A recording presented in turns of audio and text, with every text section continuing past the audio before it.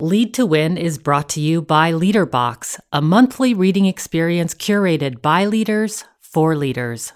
Learn more at leaderbox.com. Parents go back and forth on what they should tell their kids about Santa Claus. But maybe they should try the truth. He really existed.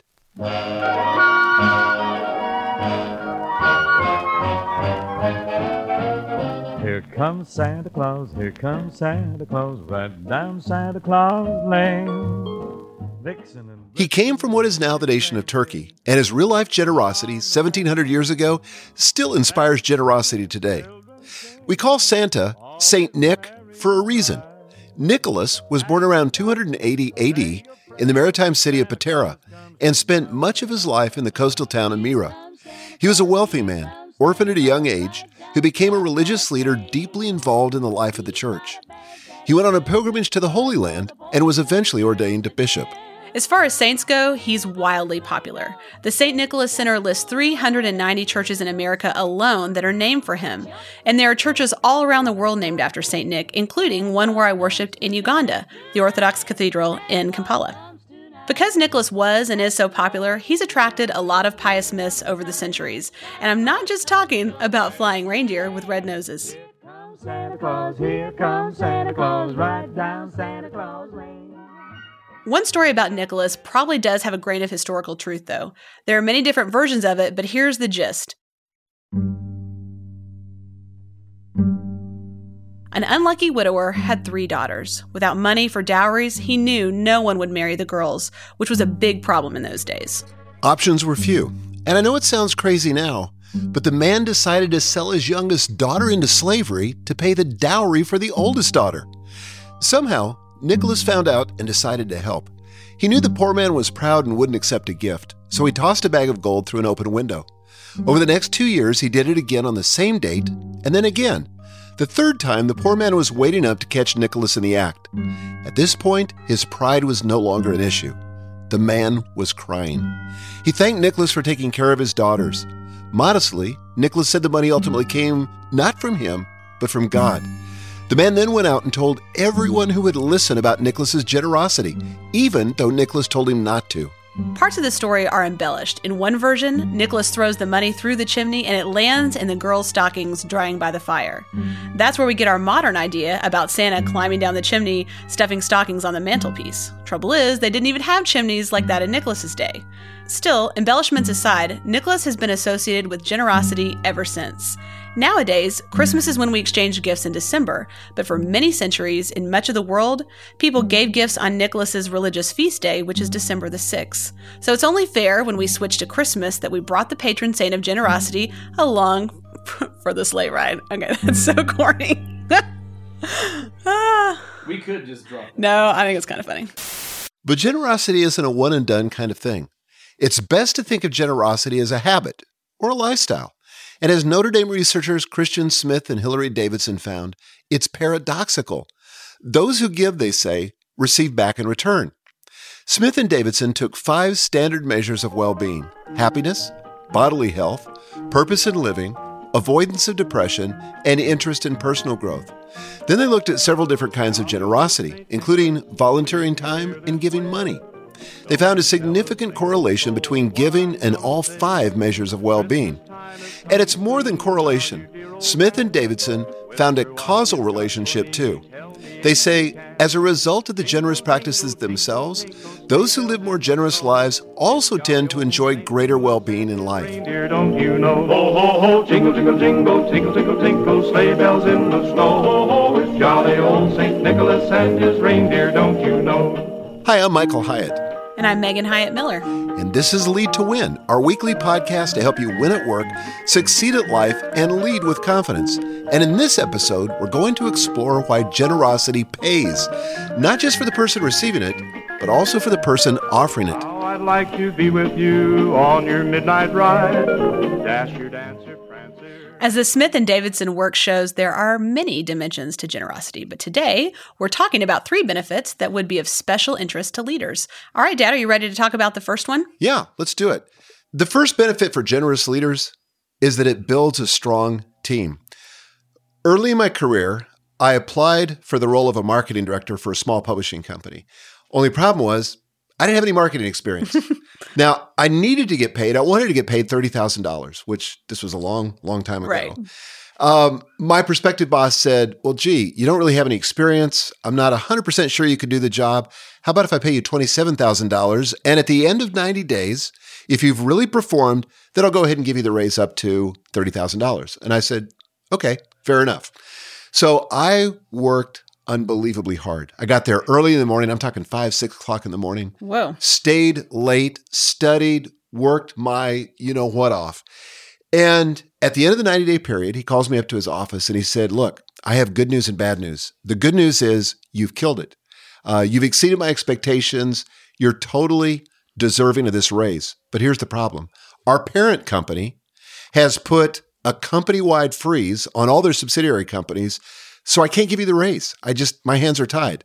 Well, man, I was devastated because not only did I deserve the raise, I mean, he had admitted that I did, but I was devastated because I really needed the money. So I went home. I talked with Gail and she said, look, honey, there's nothing you can do.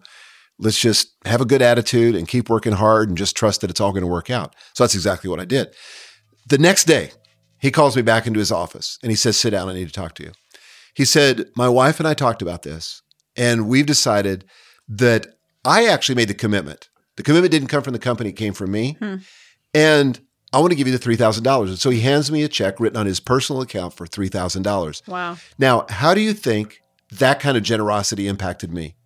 I mean, that bought, he didn't intend it this way, but that bought my loyalty. Sure. I was so committed to him from that point forward. In fact, that was the beginning of what became a 17-year relationship. He's still, to this day, one of my very best friends.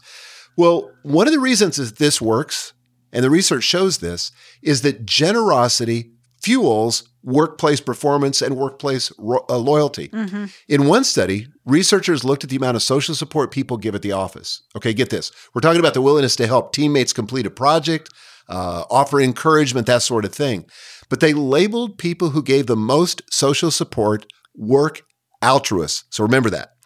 The least generous they called work isolators, which is kind of a metaphor, or not a metaphor, but a euphemism for the stingy ones, right? So the altruists were more than 20 times as likely as isolators to help a teammate finish a project. So that's how they defined it.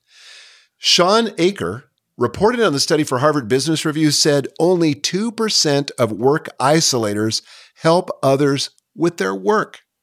Wow, that is a staggering result. You know, this kind of generosity affects performance in other ways too. For instance, 5 out of 10 altruists get along, quote, extremely well with coworkers, but just 2 in 10 of the isolators do. Not surprising in a sense. It's not surprising. Right. The other thing is that isolators are disengaged at work. Workplace engagement, as we all know, is a big problem.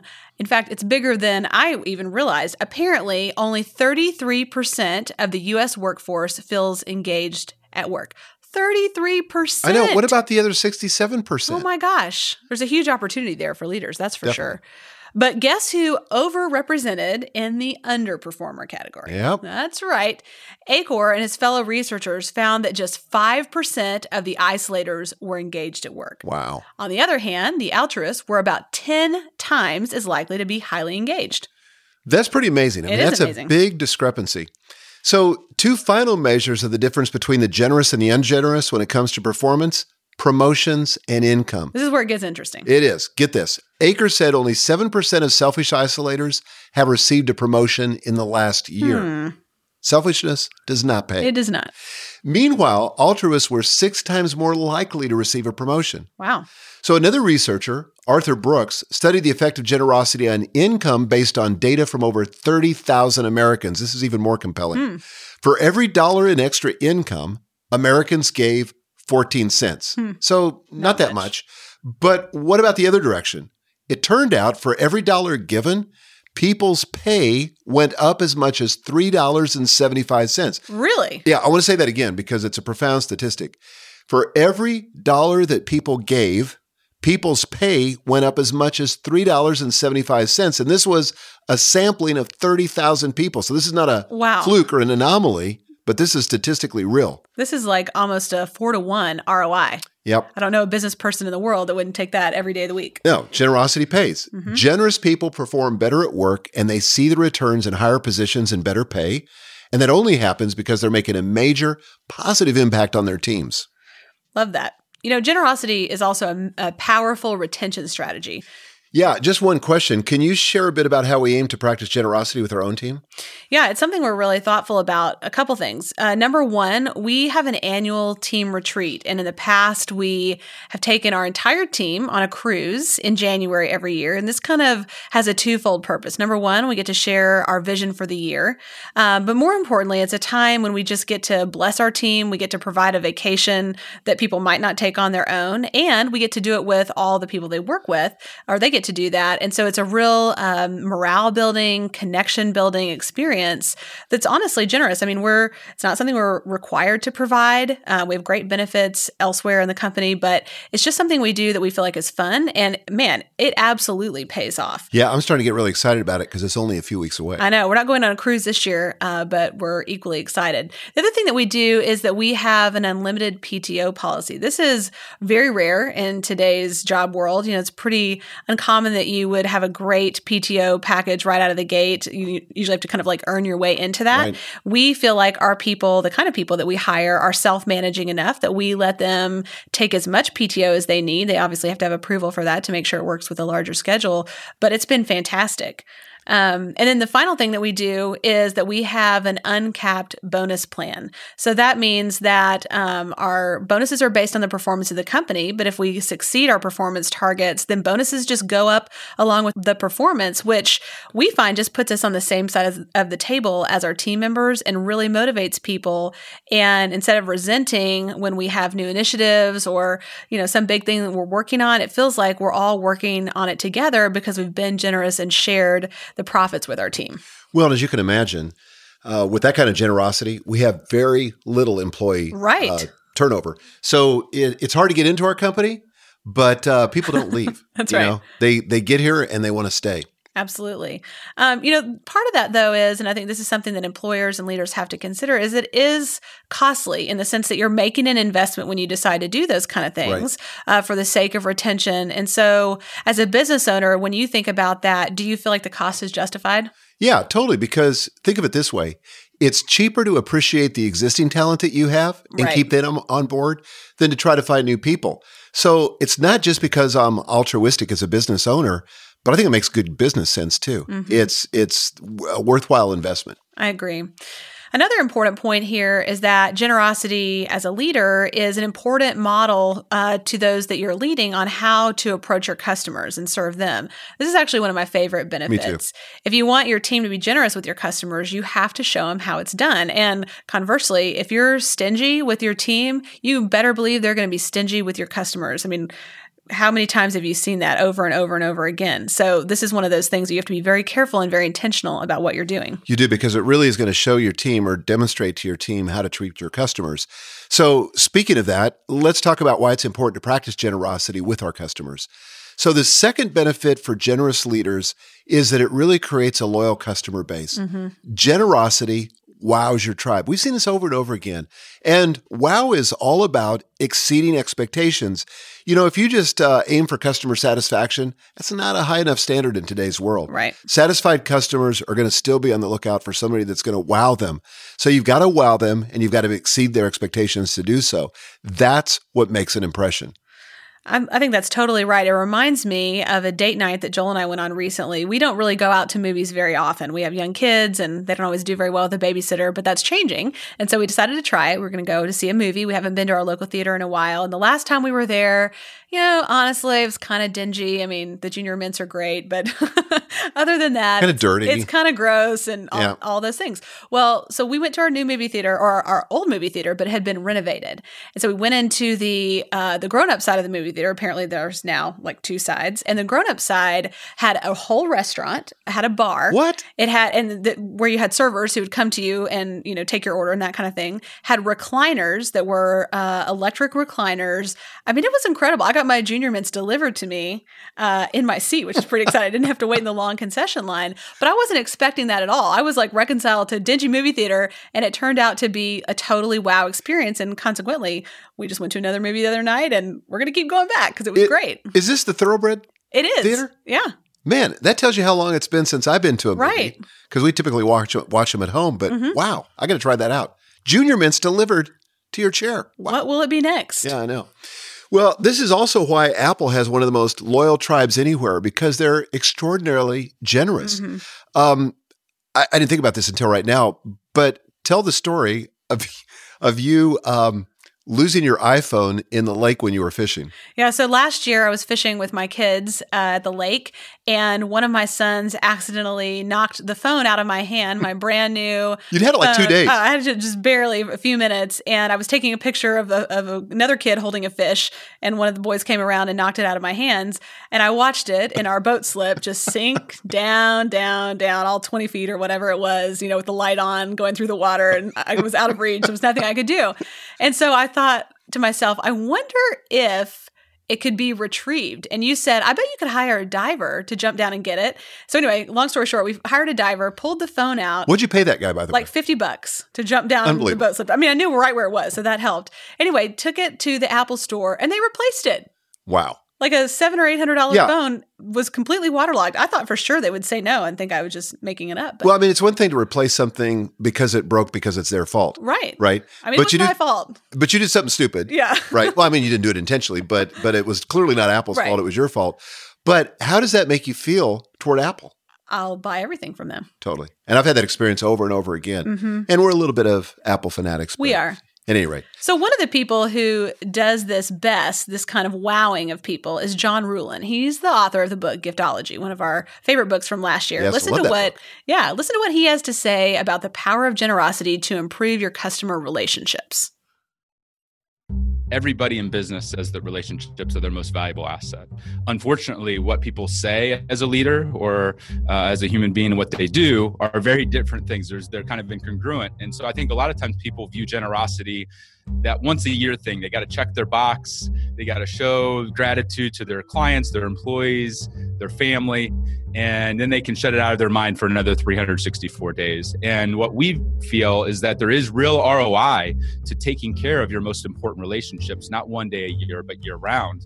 And, there's all kinds of wisdom literature, proverbs, whether you have a faith background or not, there's all kinds of, everything that we're talking about in Giftology really is shining light on things that are thousands of years old. And one of the biggest things is the idea that in Proverbs 18:16, it talks about a gift can usher you into the presence of kings. So even back that far, there's talk of how important it is to show generosity to people and that there's a real result to it. There's a real metric. There's real numbers, that this isn't a warm fuzzy thing. This isn't a check the box thing. This is a strategic business decision. This is a strategic relationship decision.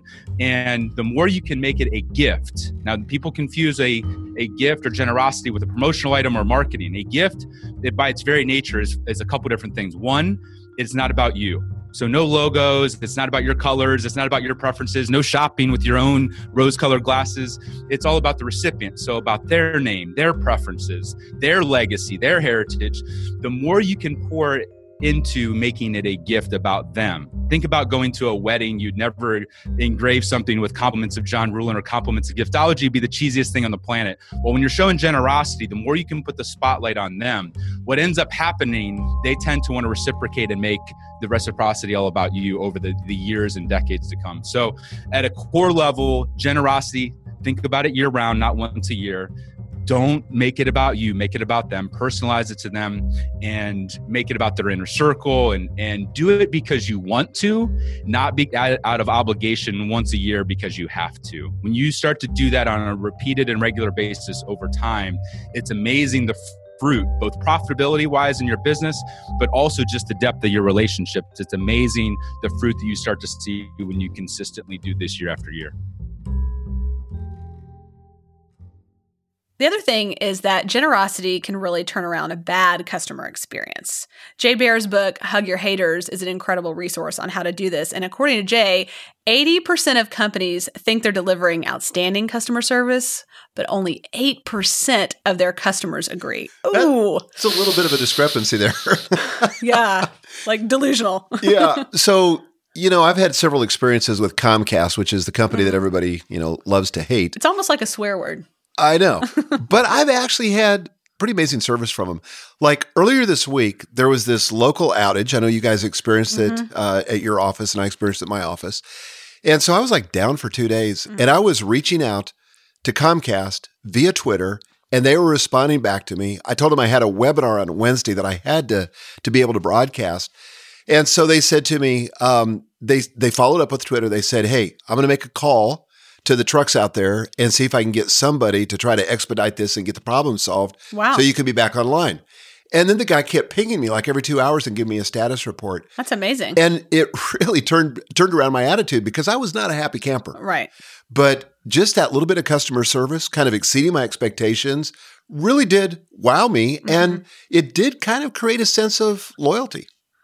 Which is amazing to say when you're talking about Comcast, because most people would disagree with that. But I think they have a huge opportunity there. And that's the thing. There is this chance to create mutual loyalty through intentional generosity. No one wants to be in some kind of a one-sided relationship. It's no fun. And you don't want to be the only one invested. And that's what it feels like in a negative customer experience. Truly. Like it's kind of all on you and the other side doesn't care. When they sense that you're invested in them and in their success, loyalty is just a natural byproduct. Yeah, it's reciprocal. Absolutely. So before we go any further, Dad, I know that you have a quick announcement for us, and can you tell us what it is? Yep. Today is the last day to sign up for my goal setting course, 5 Days to Your Best Year Ever.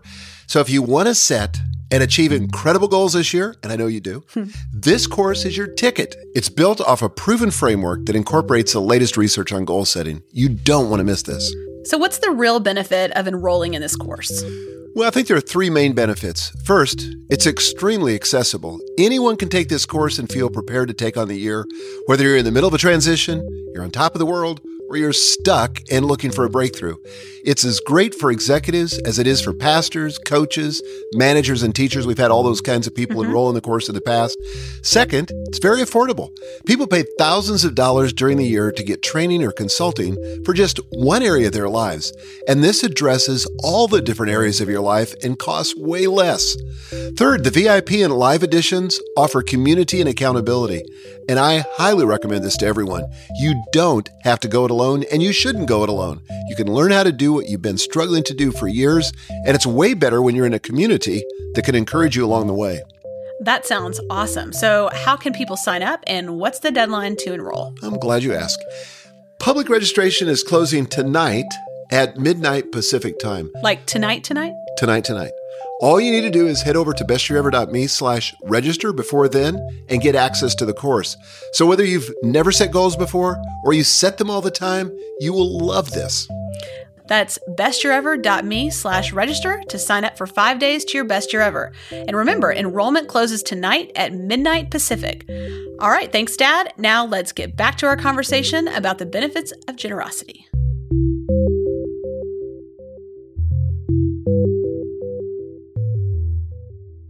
The third benefit for generous leaders is a little more personal, and I'm talking about solid relationships. For one, generosity improves your marriage. Generosity isn't just about performance and not just about making more money. It's also about time, attention, and energy. Yeah, that's especially true in marriage. I mean, who does what? Division of household chores, parenting, all the endless driving. Oh my goodness. I am in such that stage right now. It's just like carpool 24/7. You didn't know you were going to be a taxi driver when you signed up to be a parent. I didn't know. I mean, No. I should have probably had some training. So often in marriage, we're thinking about our own needs and what we want and what's Yes. fair. And that's natural. That's really human. But good marriages come from two people thinking about how they can serve one another. Totally. And really approaching marriage from a place of generosity. And that gets really practical. I mean, it comes down to the division of household chores. So instead of thinking primarily about equity and fairness, like in a great marriage where both people are being generous, you're just looking for opportunities to help one another. Yep. It's true of parenting too. Like who's going to put the kids to bed? Who's going to get them ready for school or church? Who's going to take them to practice? All those kinds of things. The endless driving. Hello, the endless driving. Oh. I'm so in that season right now. And one of the things that I think is important to think about is how can you be generous with your spouse? You know, in my case, how can I be generous with Joel? Offer to drive, for example, even if it's it's not, quote, my turn to drive. And he does the same thing for me. And that really fosters a solid relationship between us of trust and generosity and kindness, because we're always looking out for the benefit of the other person. And I think that's what we're really talking about here. Well, it's not that different really from what we were talking about with customers or from the people that are our teammates. When we invest and go first and be generous, that gets reciprocated in a generosity back to us. So practicing more generosity in marriage has big rewards, no surprise there. But researchers from the University of Virginia set out to determine the effects of generosity on marriage. And what they found was that the recipient of generosity expressed high levels of marital satisfaction. So there's the proof. But so did the giver. According to the researchers, participants' reports of behaving in a generous fashion toward your spouse, and I'm reading here, were linked to their own reports of marital quality. The extension of generosity toward the spouse was positively related to their own reports of marital satisfaction. Wow. So in other words, whether you're on the receiving side or on the giving side, you're going to have greater level of satisfaction if you're generous. That's really compelling. You know, it's funny, when you were talking, I had this idea. What if we treated our spouse like our best customer? Yeah, that could be enormously satisfying, just like it is with our customers. We delight in giving our customers great experiences. We want them to be satisfied, and more than satisfied, wowed. And I want that in my marriage too. You know, I still, even after 39 years of marriage, I want to wow Gail. So back to that University of Virginia research study, listen to one of those researchers, Dr. Bradford Wilcox, told us about how generosity can increase the quality of your marriage.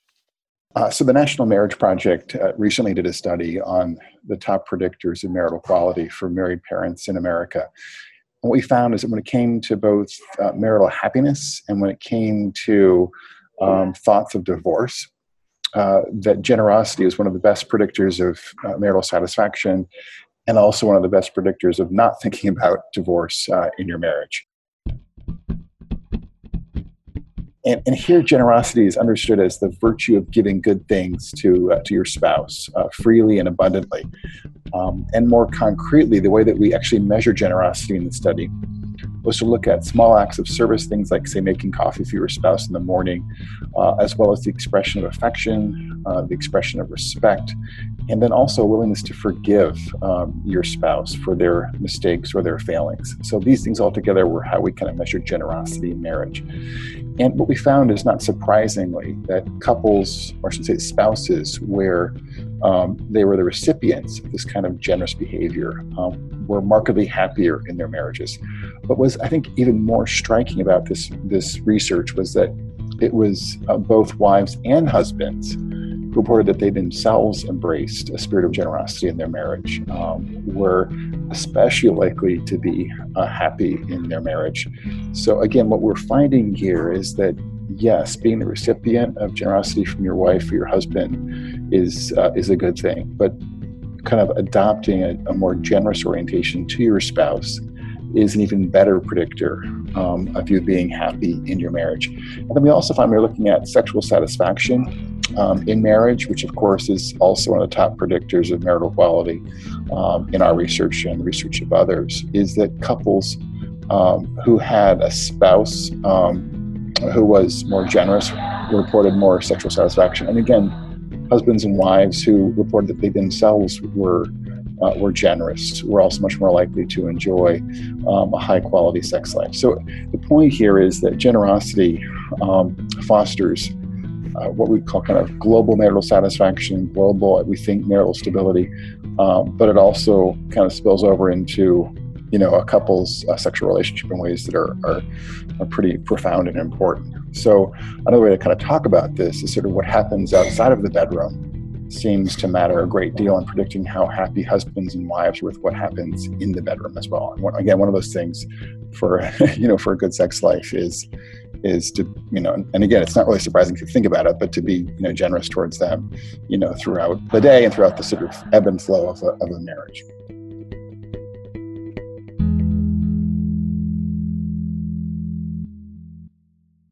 Another thing is that generosity models a great habit for our kids. We're all looking for ways to combat materialism in our kids. I mean, this is something that as a parent, you have to be really proactive about, because the world of consumerism is after our kids like never before. Like never before. Yeah, we live in a consumeristic society, materialistic society. And even the holidays, even what were traditionally religious holidays like Christmas, have been so overtaken by commercialism. Yes. And, certainly we benefit from that as a business. Lots of businesses benefit from it. But one of the best Christmases that we ever had, and surely you remember this, was when we decided on Christmas Day to go down and volunteer at a homeless shelter. And I think all of us kind of felt like, really? I mean, do we have to do this? Kind of felt like a duty. Mm-hmm. But once we got there, oh my gosh, it was unbelievable. That still, to this day, is one of my most meaningful Christmases, one that stands out. I think it's true for your kids. It's true for our other kids' kids, but it was amazing. It was. And I think part of that is because when you are proactive about generosity with kids, it fosters gratitude. Yes. And we talked about this recently in another episode, but it's critically important to have gratitude as a habit and as a practice in your life. And it's almost like generosity is the spiritual discipline that puts you in a position where you can experience gratitude, because all of a sudden you realize, first of all, what you have does not belong to you. Yeah. And that's kind of an act of faith to share it with others. And second of all, you realize how much you have and how much you've been blessed with, which is really important. Yeah, the contrast really brings that into sharp relief. Mm-hmm. Finally, generosity really makes us more enjoyable to be around. Nobody likes hanging out with a Scrooge. Nobody.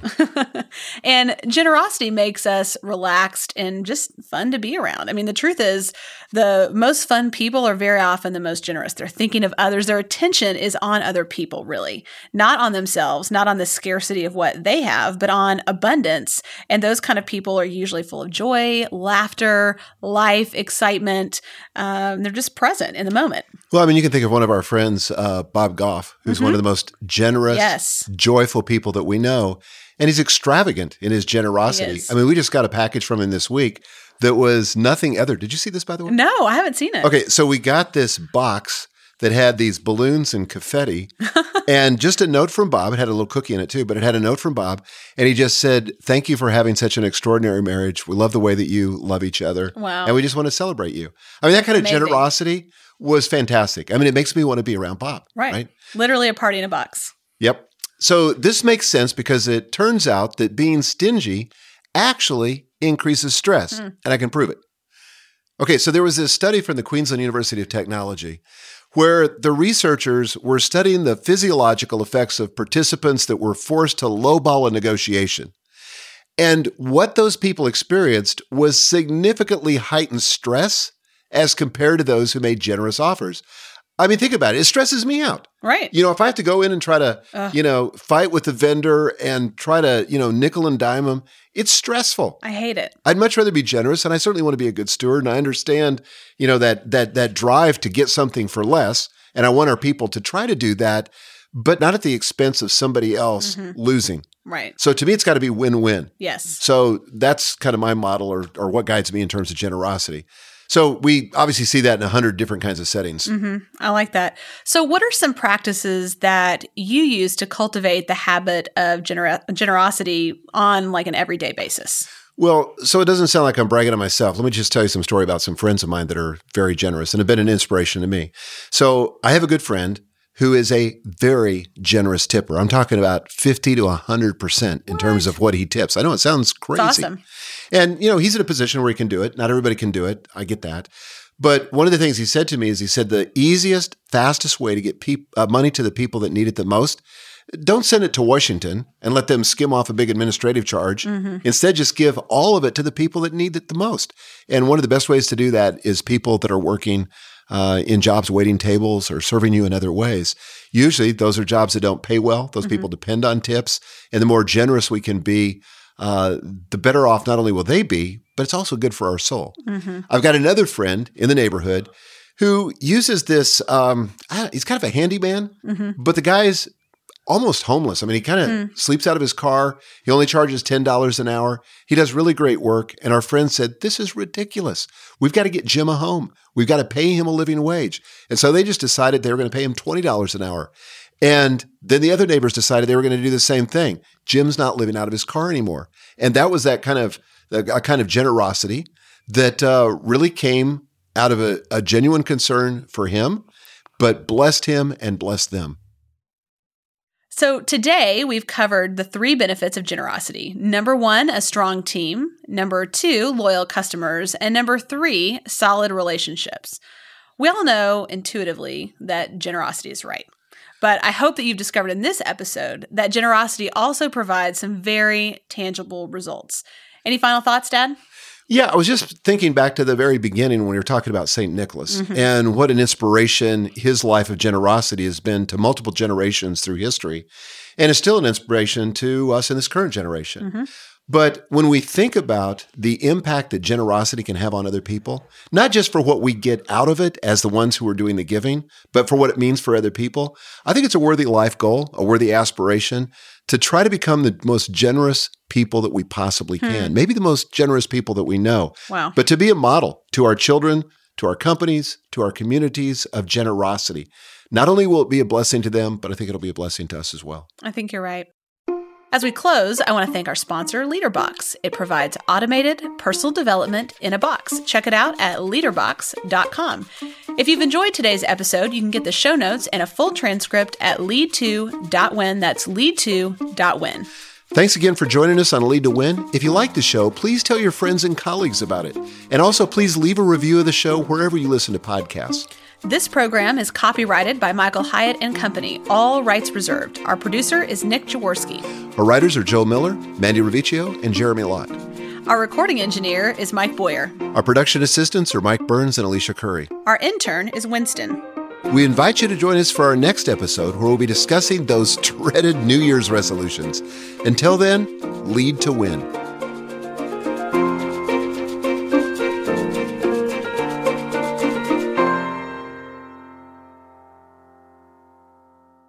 After 90 days, I would get a promotion and I would get a raise. I just kind of had to prove myself. Right? Sorry. Face palm. I thought you were done. All right. I'm not going to say anything.